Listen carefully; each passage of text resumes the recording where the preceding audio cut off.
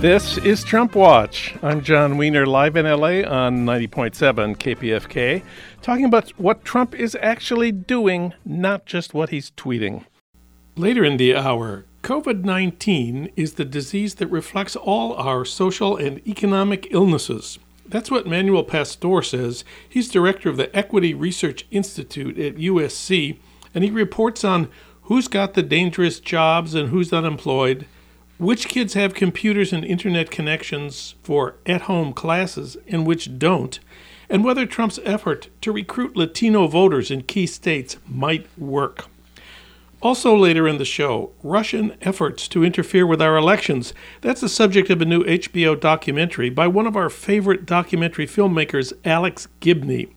He's got footage from inside Russian troll farms and videos from the Russian deep web, which reveal the agents of chaos who are key players in our elections. Ella Taylor has a review. She's our resident TV critic. First up, Chris Hayes on the catastrophe of Trump. Of course, Chris is host of All In with Chris Hayes on MSNBC, weeknights at 8 Eastern. Before he went on TV, he was editor-at-large of The Nation. Recently, he spoke at a Nation magazine event with Katrina vanden Heuvel, publisher and editorial director of the magazine. She asked first about Trump and the pandemic. The first few years of the Trump administration, I just think that all the signs were there was that we were collectively as a nation, as a people, and also in sort of a global sense, like playing an iterative game of Russian roulette. There was a bullet in the chamber, and there was a lot of chambers, and maybe we were going to keep clicking away, and we would get through 4 years without the gun going off, and we didn't. And in some ways, that is not surprising to me. In fact, that seemed clear. In fact, it was remarkable to me that there had not been larger catastrophes. And I think the real canary in the coal mine, the moment that I think in some ways a lot of the political conversation moved past at her peril, was Maria in Puerto Rico, where we got to see a glimpse of all of the sort of worst pathologies and worst impulses of like denial of the facts, contempt for people that he doesn't view as supporting him, the bigotry and the racism, and the lack of crisis management. All of that came together, and thousands of people died in Maria, as the president was saying that, the death toll was 15 or whatever. So we're now at this crisis point that in some ways was kind of inevitable or fated. There's also a democratic crisis happening at two levels. One is obviously the abuse of power of the president, and the sort of use of the tools of the state for the purposes of electoral advantage. And it's an interesting thing because that lies on a spectrum between incumbency advantage and outright criminal abuse of power. And everyone uses incumbency advantage, right? The bully pulpit and all that. The president has moved that spectrum towards outright abuse of power. And in some ways, the through line of him in elections is cheating. I mean, he solicited help in 2016. His number one henchman went to jail for a criminal felony committed to evade campaign finance disclosure laws. Cheating. He is trying to cheat again. He was impeached because he was trying to cheat. All of this is the through line. Like, the guy doesn't believe in free and fair elections in his core. And so when you add all this up, I think the sort of desperate vortex dark feeling that a lot of people have is just staring down into a situation where at both the substantive level, independent of things like democratic health and rule of law, the country is objectively in a once-in-a-century catastrophe. More Americans have died in the last 4 months than in any 4 months in American history. The economic contraction is unrivaled in American history. We're going to start to see cascading effects of this, particularly if money doesn't come through for states and localities. You're going to start to see mass layoffs at the local level. You're going to start to see tightening austerity, cuts to social programs, up and down the chain. People are still dying from the virus, and there still is no plan to fight it. The University of Alabama has 560 cases in their first week back in Tuscaloosa because they just came back to Tuscaloosa and we keep trying the same thing, which is like, well, what if the virus didn't exist? and we just went about life normally. And the answer to that is that does not work. That we could try it as many times as we want. It will continue to not work. So all of that together, it does make it feel like we're standing over the edge of something very deep and dangerous. And, it's tempting always to ahistoricize, I think, and feel like this election is the most important, this moment is the most important crisis. But I think that if you, even in a historical sense, if you take a step back, there are a bunch of macro structural trends that are bigger than Donald Trump that make this one of the most perilous and fraught moments for American democracy. Honestly, I think since the mid-19th century. Next, Chris Hayes took up the question, what is this election really about? Isn't it bigger than Trump? You have now a minority faction of the country that has been governing the country from a minority position and essentially is committed to using its power to lock that in to the extent possible, has largely given up on appealing to a majority of the country.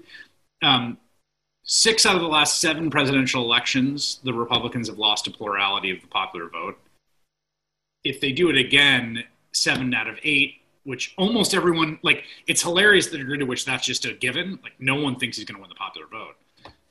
No one's had a worse run since the Democratic Party was founded under Andrew Jackson in the 1820s. So that's as bad as it gets.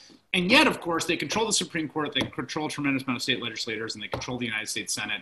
And the Electoral College gives them a structural advantage. And as our political polarization has diverged along the lines of structural, I'll get closer to my microphone. As political polarization has emerged exactly along the lines of a kind of structural imbalance in democratic representation, you have all the tools available for enduring minority rule. And that's what is right now being fought over. That's what's being contested.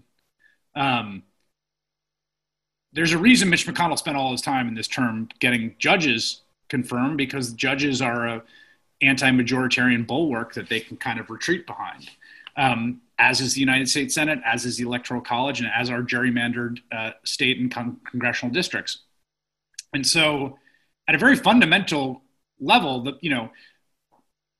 the question in this country from the first moments of the Constitutional Convention is who should rule. And that's the most contested question. And the answer is, well, the people should rule. Well, who's the people?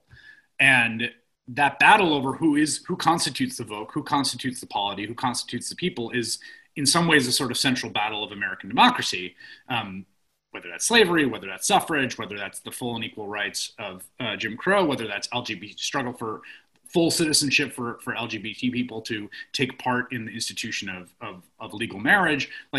That is the sort of question. And who controls the levers of power? And we're at a very fraught moment where the project could kind of die. I mean, I don't want to sound overly grandiose, but democracies don't just last forever. Sometimes they just go downhill. And right now, the democratic health of the nation is very perilous. I would say that the one thing on the other end, I do think the street uprisings and the protests of the last 4 months have been an incredibly hopeful sign, insofar as some kind of mobilization of that order is really the only protection. If push comes to shove and we get a situation in which we are uncharted constitutional waters and uncharted legal waters, popular protest, people in the streets, a sort of refusal to accede to the whims of the ruler by the people that are ostensibly being governed is, ultimately the kind of last bastion of small d democracy. And I think people having the muscle memory of doing that is pretty important at this moment. But all this by way of saying, I think it's as bad as it looks. Then Chris Hayes took up the question of whether we are in an unprecedented situation or whether there are any historical parallels to this election. something I think about a lot is, which is both hopeful and unhopeful, is the 32 election in Hoover. Early on, I think I tweeted something about, we're about to find out what would happen if Hoover had Fox News. And I think that's basically right, although I actually think Hoover did a better job managing the first years of the Depression than Donald Trump has done managing the first few months of the pandemic. If you look back, the 32 election, of course, is the most iconic blowout of a incumbent in history, and is not really repeated, I think, until Reagan beats Carter in 1980. Hoover got 40% of the vote, 39.75% of the vote in 1932. 40 is basically the lowest it goes. I think Goldwater gets 38 or 39. Like that's about the bottom of what you can get. The president's approval rating is about 41%. He's polling around 40% in a lot of polls. Like, now, at some level, you think to yourself, how in the world could he be polling at 40%? How can it be the case? But then at the other, it's like, that's about as low as it gets. Like, that's basically, Hoover got 40%. So, you basically can't, it's very hard to get below 40%. So that to me is kind of a useful way of looking at it, both as the glass half full and half empty, which is like, holy crap, 4 out of 10 Americans are like, this is good. I want more of this. I think we should stay on this track. But also that 4 out of 10 Americans also thought that about Herbert Hoover in 1932. Like, let's keep it going, guys. So, that's just basically, that's your baseline, is 4 out of 10 people being like, cool. So that I think gives me a little bit of hope, but beyond that, it's like, it's real dangerous and it's real bad. And, things fall apart. Sometimes entropy wins, and just exercising the muscles of democratic citizenship is basically all we have left. Chris was then asked by a listener, how can progressives push Joe Biden and Kamala Harris on things we think are important? Honestly, I don't, right now, I think, to me, this moment is just so perilous and fraught. And I just think that defeating Trump in the next 70 days is basically everything. I do. I just don't there's going to be a bunch of battles to be had about staffing the administration, which I think really matters a lot, people's policy. And I think who gets in there really will matter a huge amount. I think that, Rahm Emanuel as chief of staff was probably the single biggest setback for progressive forces in the Obama administration. It really mattered a lot that he was the chief of staff. So I think personnel is policy, and I think that those would be big fights and important fights. Who's in the room? What parts of the coalition are they representing? And then there's going to be fights about prioritization, which, again, are going to be brutal fights. This thing would drive me crazy about Bernie Sanders. Every time I interview him, I'd say, well, what are you going to prioritize? Well, we can walk and chew gum. You can do. No, you can't. You can't, literally, definitionally, you can't prioritize everything. The definition of priority is that something comes first. You can't prioritize everything. And that's true about legislative sequencing. It's true about what you put your political capital behind. And there's going to be, and again, if the Biden-Harris ticket comes into the White House, they will come in amidst crisis again. It's going to be hard. I think, the big thing to me, the two big things to push on, the most important things to push on, or three most important things to push on, are personnel and policy. Forget deficits and austerity. Forget it. Write it out of your brain. Treat the deficit the way Republicans do. We'll deal with it later. Just don't worry about it. Don't. And then the third thing is climate. Finally, Chris was asked whether he found anything that was hopeful in our present political situation. What's hopeful is that people, the movements that we've seen in the streets, are basically the largest protest movement in American history, as far as we can tell, as an empirical matter. I think it's sort of hopeful to think that we're all that can save us, because that's not like, doesn't put us in position of waiting for some other person to ride in. The other thing that's hopeful is, like, again, like I said, 60% of the country doesn't freaking like the guy. Like we are in the majority. We have been in the majority the whole time.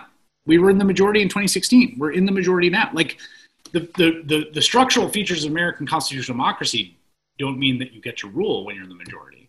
But it is the case that, like, he has lost a majority of the country. He has never governed from a majority of the country. I mean, if we were in a situation where you 60% approval, we would be toast democratically. We would be Erdogan's Turkey. Don't doubt yourself. You're what can save us in terms of, like, being an active citizen. That means, like, voting, getting other people to vote, volunteering for local races, particularly protesting. And also that, like, he's not popular. So don't psych yourself out that he is. We're in one of the most perilous and fraught moments for American democracy since the mid-19th century. What's hopeful is that the movement we've seen in the streets is the largest protest movement in American history. That's Chris Hayes in conversation with Katrina vanden Heuvel for The Nation. You can watch or listen to the full conversation at thenation.com/events.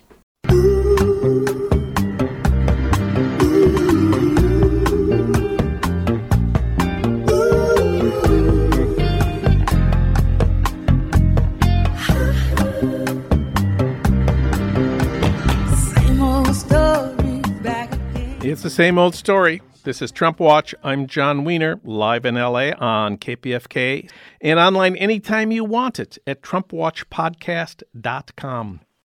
COVID-19 is the disease that reflects all our social and economic illnesses. That's what Manuel Pastor says.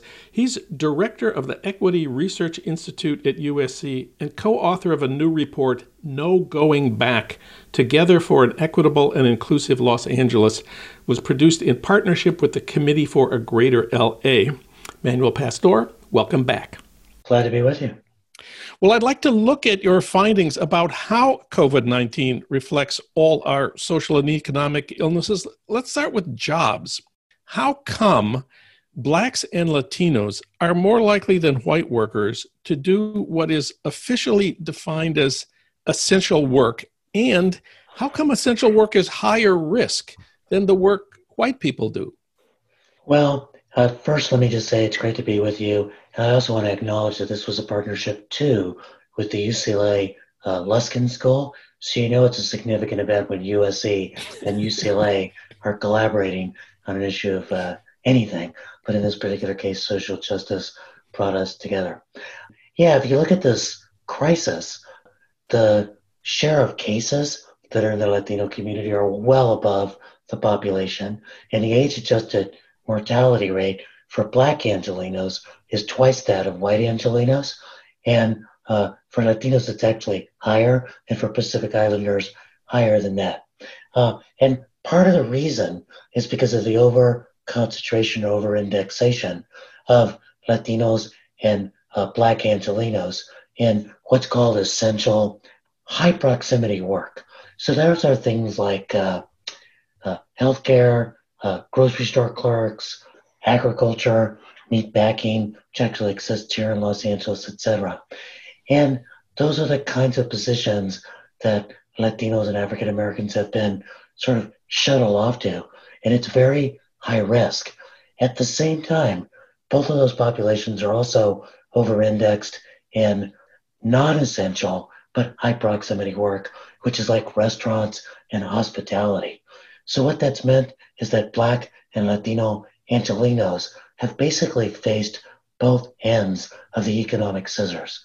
They've, on the one hand, been over-concentrated in the kind of work that is persistent, but that leads you to have a higher likelihood of contracting COVID-19.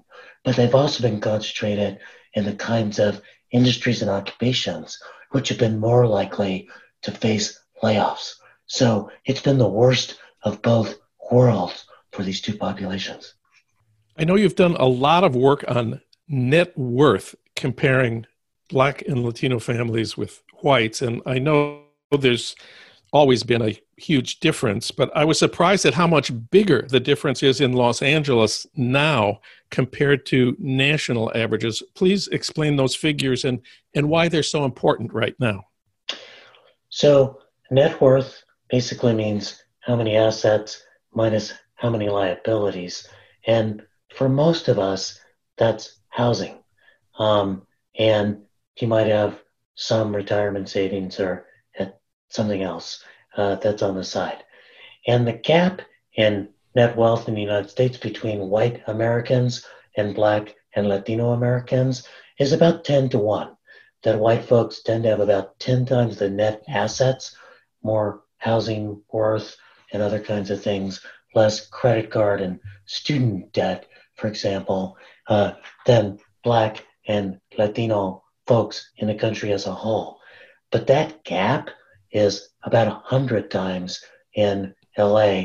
There's a difference between where white Angelenos are at and where US-born Black Angelenos and Mexican origin Angelenos are at. It's a striking difference. Much of it has to do with high housing values here in California and in particular in Los Angeles. So if you're older and white and you bought your home a long time ago, you've got a tremendous asset value there that's not offset by a large debt.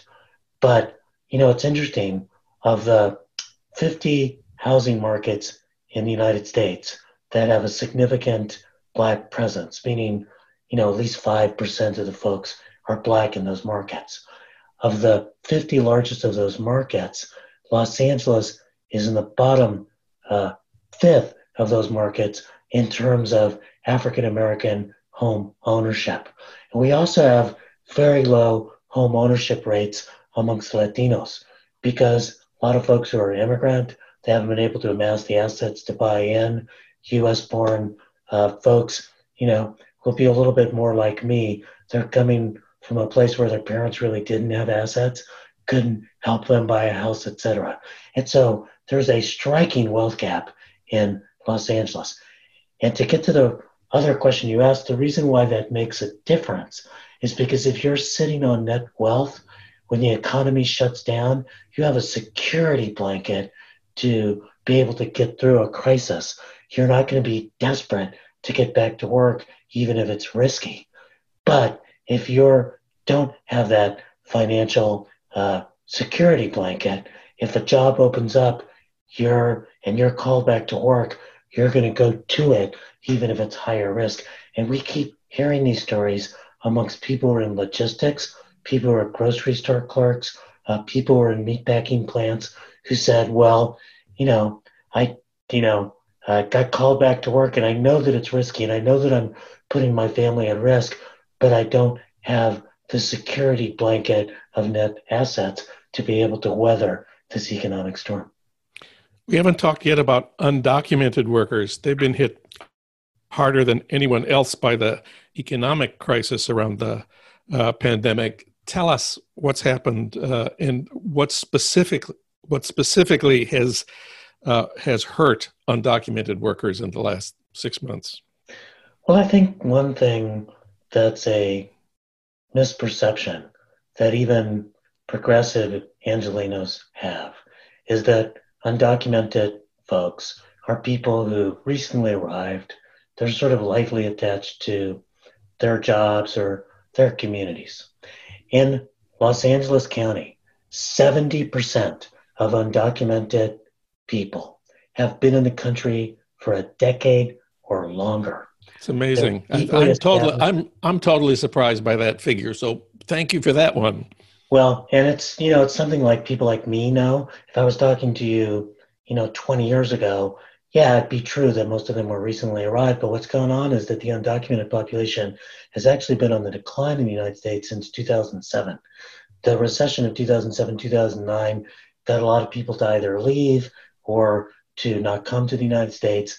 And then really the economy of Mexico hasn't been doing that badly, so less of a push factor. And the fertility rates in Mexico have gone way down. So less young people being born, less young people hitting the age of 18, not as much push factors as has happened in the past.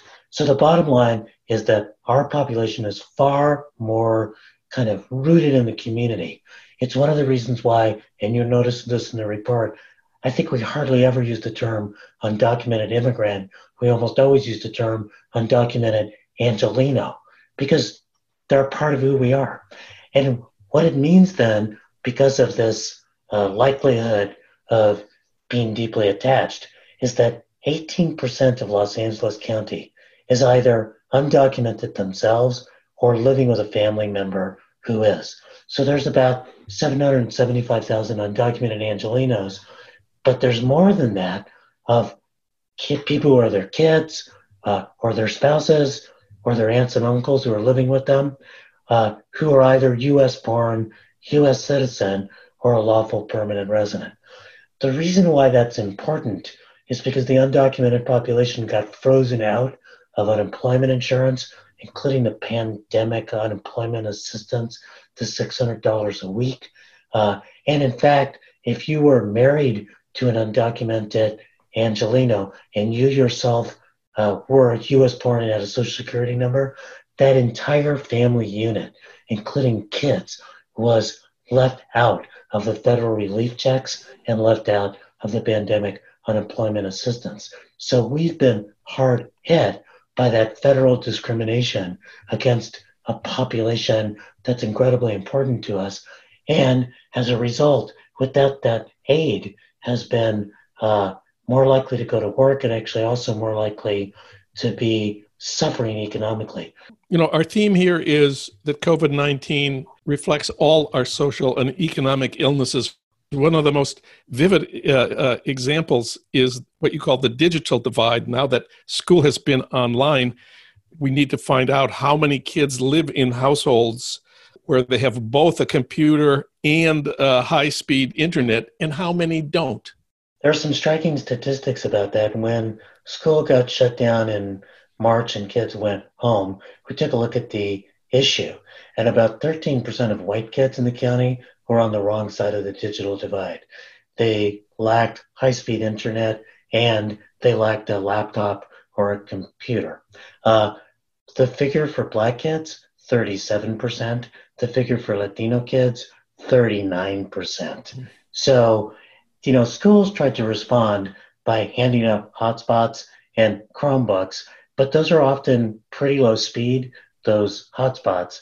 And the Chromebooks are not the same thing as working with a full laptop or a computer to be able to access what you need. So kids have really been struggling with this. And what this has created is really a period of learning loss. And there's a lot of folks who are quite worried about what's happening now that kids are, quote unquote, coming back, not to campuses, but to another year of learning. And when you're looking at the data, you're seeing that a lot of Latino and black kids are the ones that they come back, they sign on, and quite quickly they sign off because they just do not have the same quality of access. And they're often living in overcrowded conditions where they're trying to carve out a small spot to be able to work. It's not like a middle-class household where a kid might have a desk in their own bedroom or be able to actually sit at the kitchen table and not be competing with their parents, although many are now. I mean, for those of you who are irritated that your kids are competing with your high-speed internet while you're trying to work, but you've got high-speed internet that's coming to you at 400 megs a second, that's really different than being in a low-income household where, and you hear these stories, where mom left her phone at home because it's better than the hotspots the schools gave, and they want to make sure that the kid can actually access their teachers, but they're not accessing it at the same quality.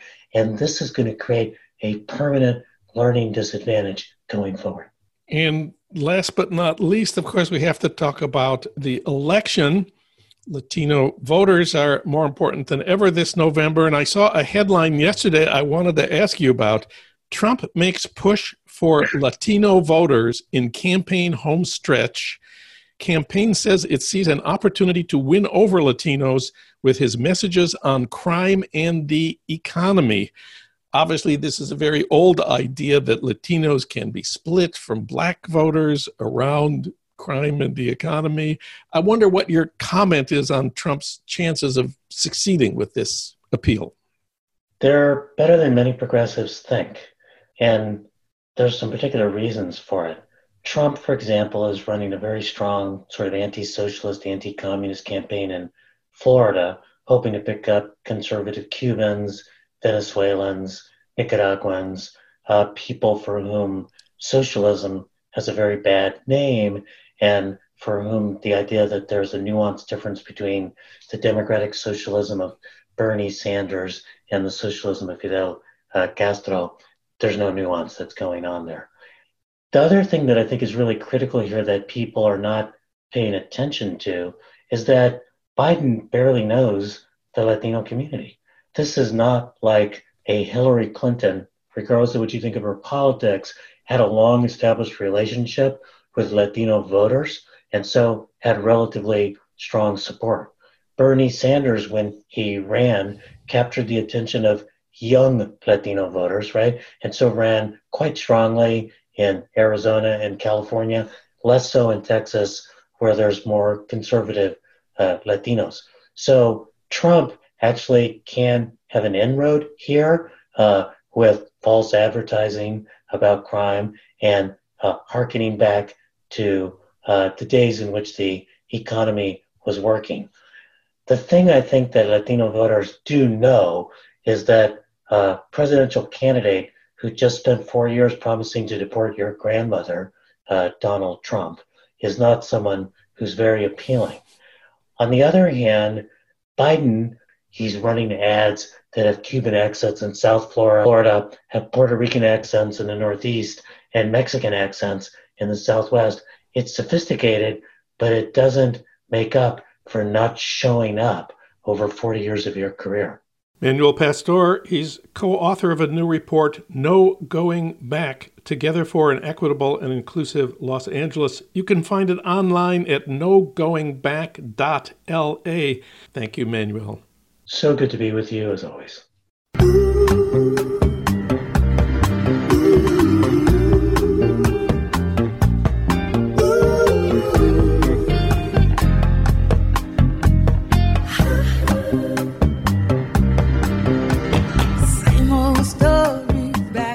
It's the same old story. This is Trump Watch. I'm John Wiener, live in LA on KPFK and online anytime you want it at TrumpWatchPodcast.com.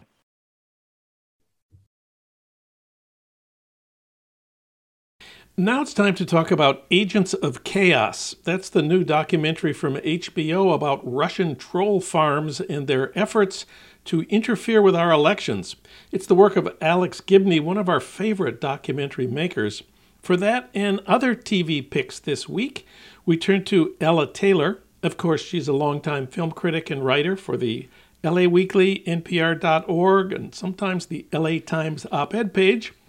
We reached her today at home in Santa Monica. Ella, welcome back. Thank you, John.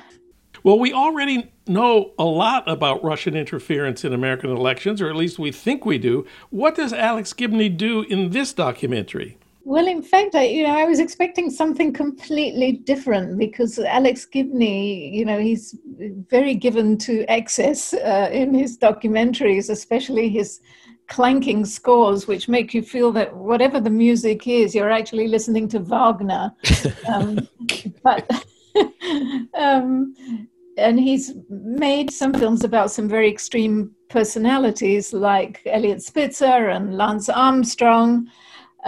This is 4 hours of Russian hacking, thankfully split into 2 different days. And it's a much more sober and nuanced program than I've been accustomed to expect. He's he's extremely adept documentary filmmaker. He really knows how to infuse drama into any situation that could conceivably be dry. This, whatever you may think in advance, is not dry at all. It's opening on HBO next Wednesday, the 23rd, and will be followed immediately the following evening by on the 24th. Each episode is 2 hours. They could be seen all together as one 4-hour film, but I doubt anyone would watch if that was the case. It's the result of 4 years of extremely intensive reporting, and obviously it has very timely consequences for November the 3rd of this year. And he's got a huge number of talking heads who I will speak about in a minute. But the basic themes of the 2 episodes is to classify Russian hacking and actually social media engineering of democracies in 3 different ways. One is interference. Another, and they get more serious as they go on. The next is collusion. And the third, which comes to us courtesy of Tim Snyder, who is the historian of fascism, who's really come into his own with this administration, or rather without it, is what he calls not collusion, but seduction. And obviously that's very apposite in terms of our current president, and actually refers to, the wooing of Trump by Putin and an entire complex network of conspiracies. So if we take interference first, that provides some of the most, how can I put it, blackly entertaining segments of this whole documentary, because it deals with the Russian troll farms themselves.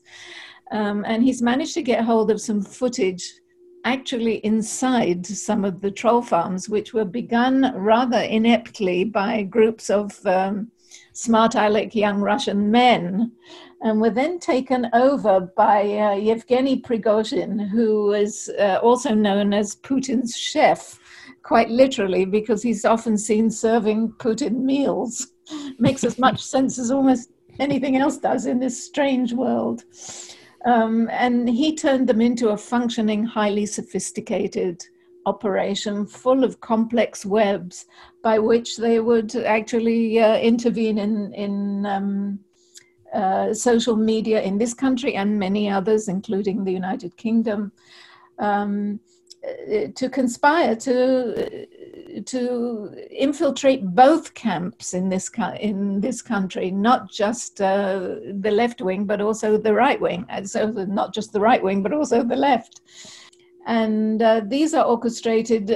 Now the troll farms have come together in what's called the IRA, which is not an Irish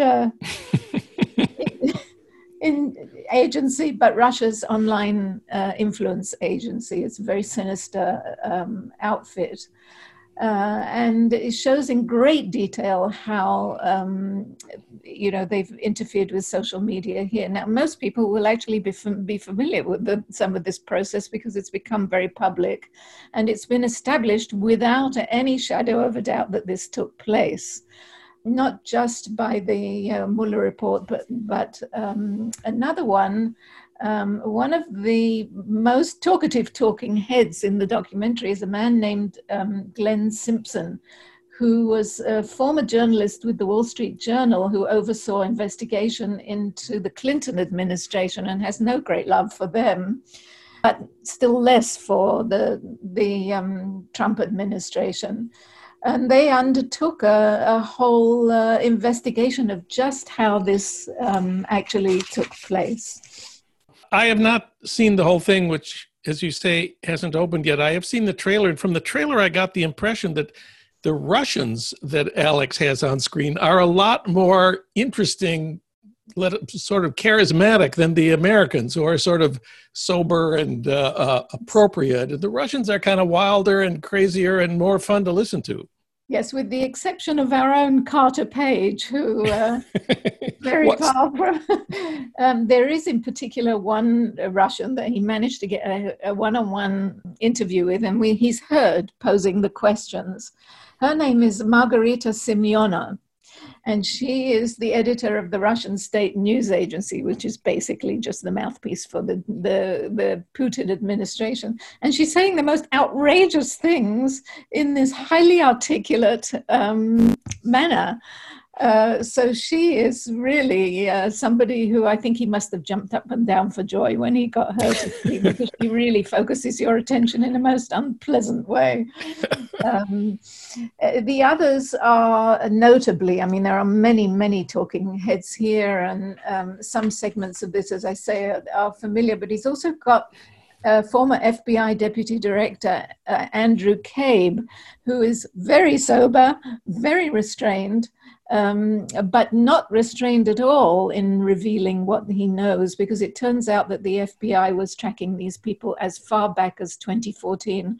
There was nothing particular about Trump here, that they had been on their track forever. Unfortunately, they got stymied. There's also a wonderfully intelligent woman named Celeste Wallander, who is the National Security Council Senior Director, who is quite convinced that Putin was really had it in for Hillary Clinton, who was not very pro-Russian when she was Secretary of State. So they actively intervened. And finally, a young woman named Camille Francois, who is a cyber conflict researcher, and she goes through in the most fascinating way how the trolls set up a system.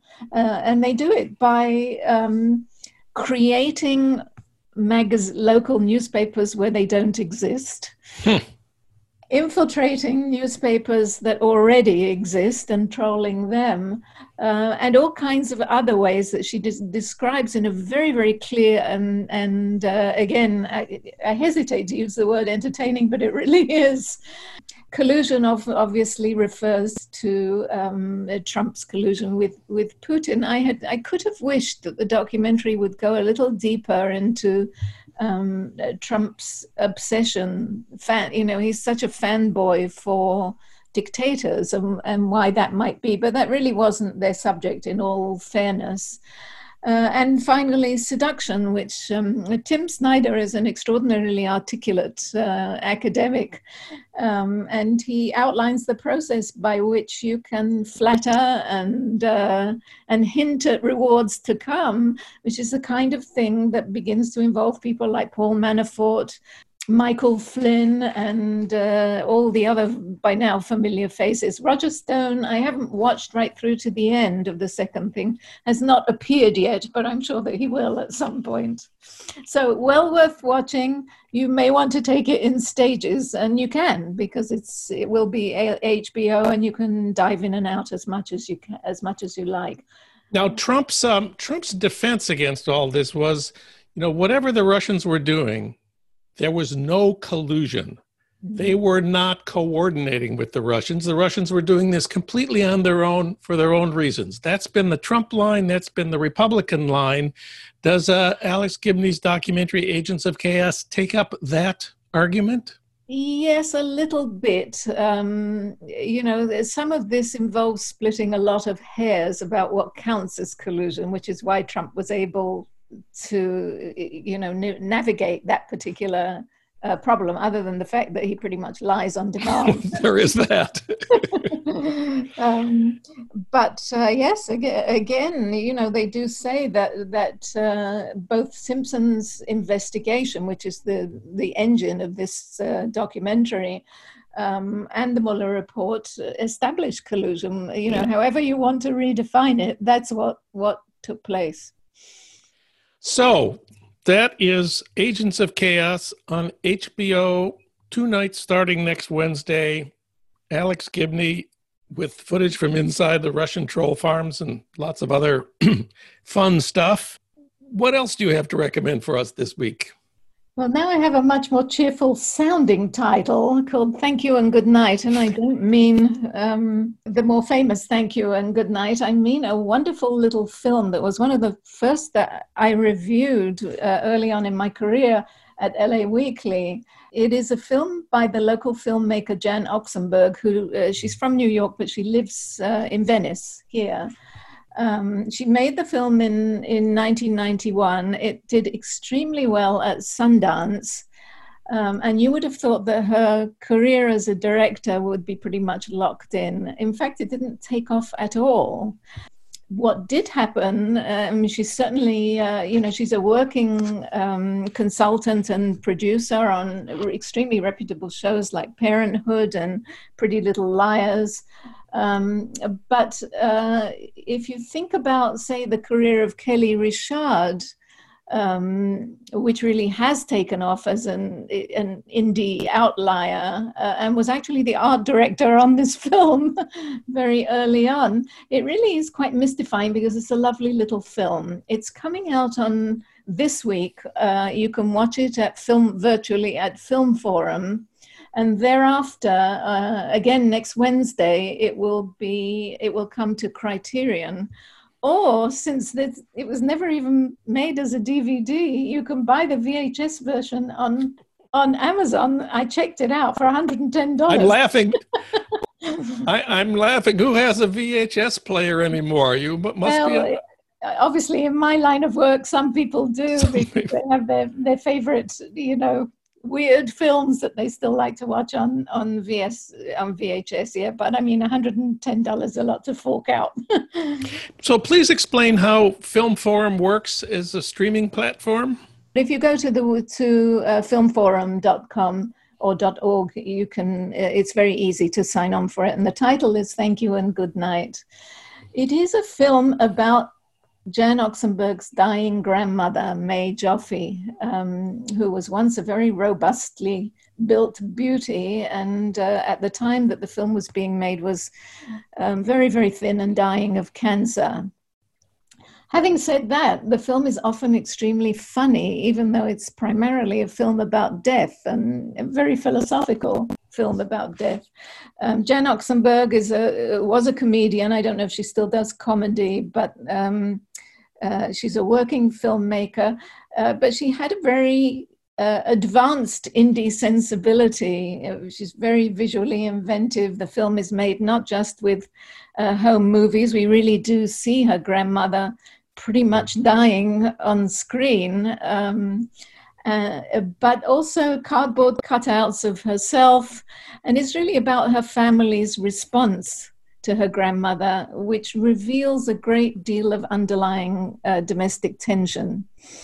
If this sounds very grim to you, it's not. I mean, obviously, her beloved grandmother was dying, but much of the film is extremely funny and entertaining. It begins with the words, "Were you close?" And we hear Jan Oxenberg say, "No," but she's trying to get to know her grandmother, not only through the process of her dying, but through the process of filmmaking.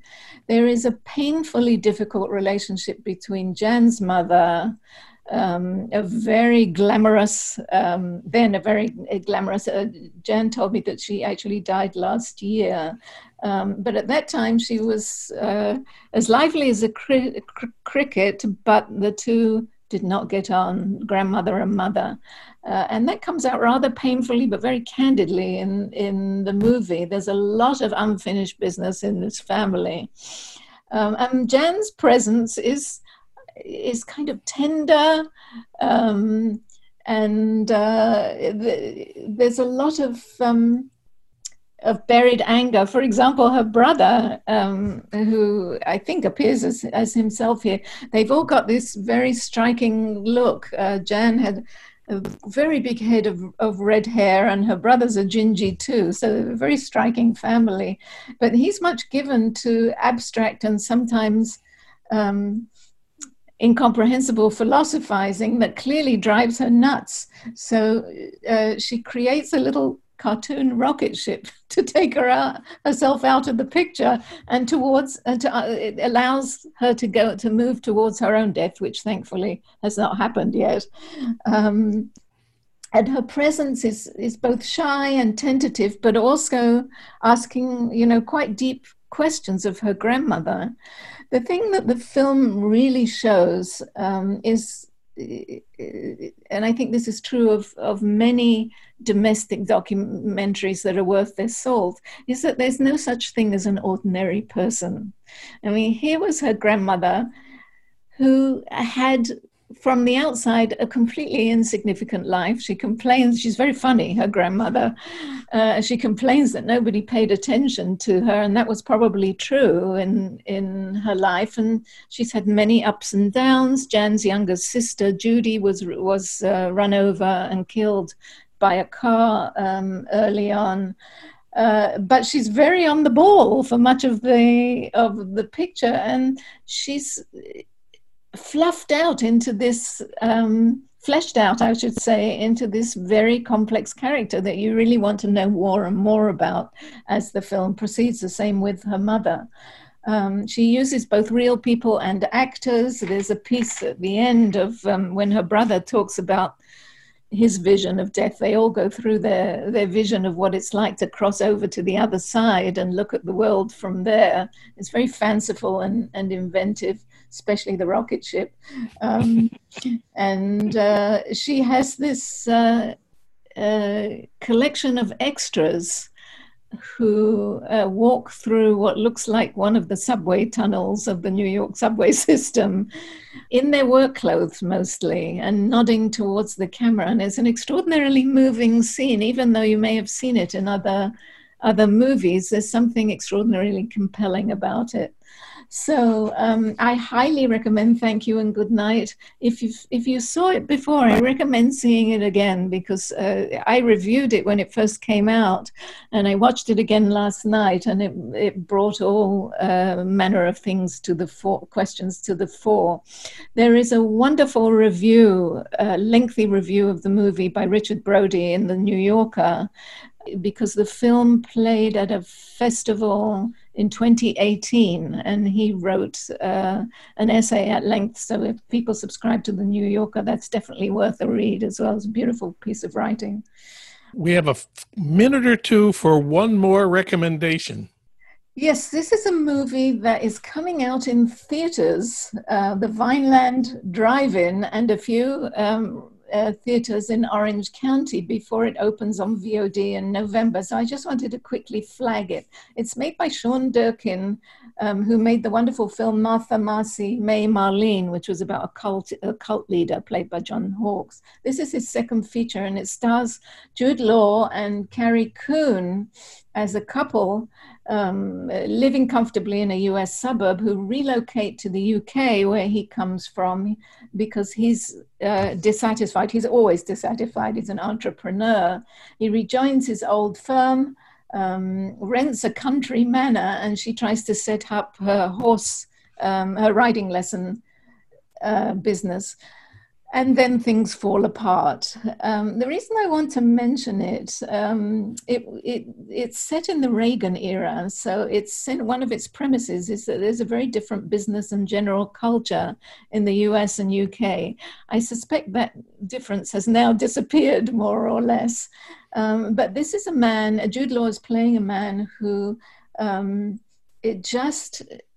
is never satisfied. You know, there's some rather glib attribution of that to his rotten childhood, which, if nothing else, gives us access to the great British actress Anne Reid, who's playing yet another horrible mother.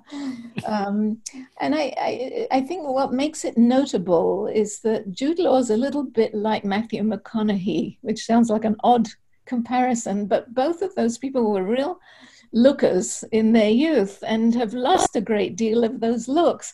And in the process, they've both become really great actors. Jude Law was, as a young man, was always playing these feckless, conniving people. Here he's playing a feckless conniver who's a lost little boy underneath it. And he's really, really terrific, as is Carrie Coons as his wife. So you can either go to the Vineland Drive-In, or you can wait until it comes in November. I'm sorry, we're out of time. We've also talked about Agents of Chaos, the documentary on HBO about Russian hacking of American elections. That runs next Wednesday and Thursday. And we talked about Thank You and Good Night by Jan Oxenberg.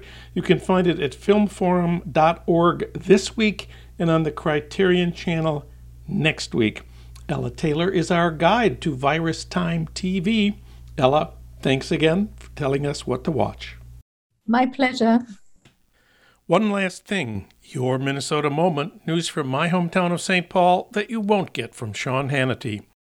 Trump is spending more money in Minnesota than any other state, and yet the Trump effort there is failing. The new poll from the Washington Post has Biden at 57% in Minnesota, Trump at 41%. Among white working-class men, Trump is ahead by 23 points, but among white working-class women, Biden is ahead in Minnesota by 19. And the New York Times poll says that among suburban voters, Biden is ahead by 20 points, even on the handling of violent crime, supposedly Trump's best issue. Biden led by 15 points in the Minnesota suburbs. As a result, Minnesota today is number one in the change in Biden's chances of winning. This from 538.com. Between August and today, Biden's chances of winning Minnesota have gone from 72% to 87%. That's more than any other state. The second biggest increase was in Arizona, where Biden's chances of winning are 68%. That's up 12 points in the last 6 weeks. And then Wisconsin, where Biden's chances of winning are 80%, up 10 points. This has been Your Minnesota Moment, a special feature of this program.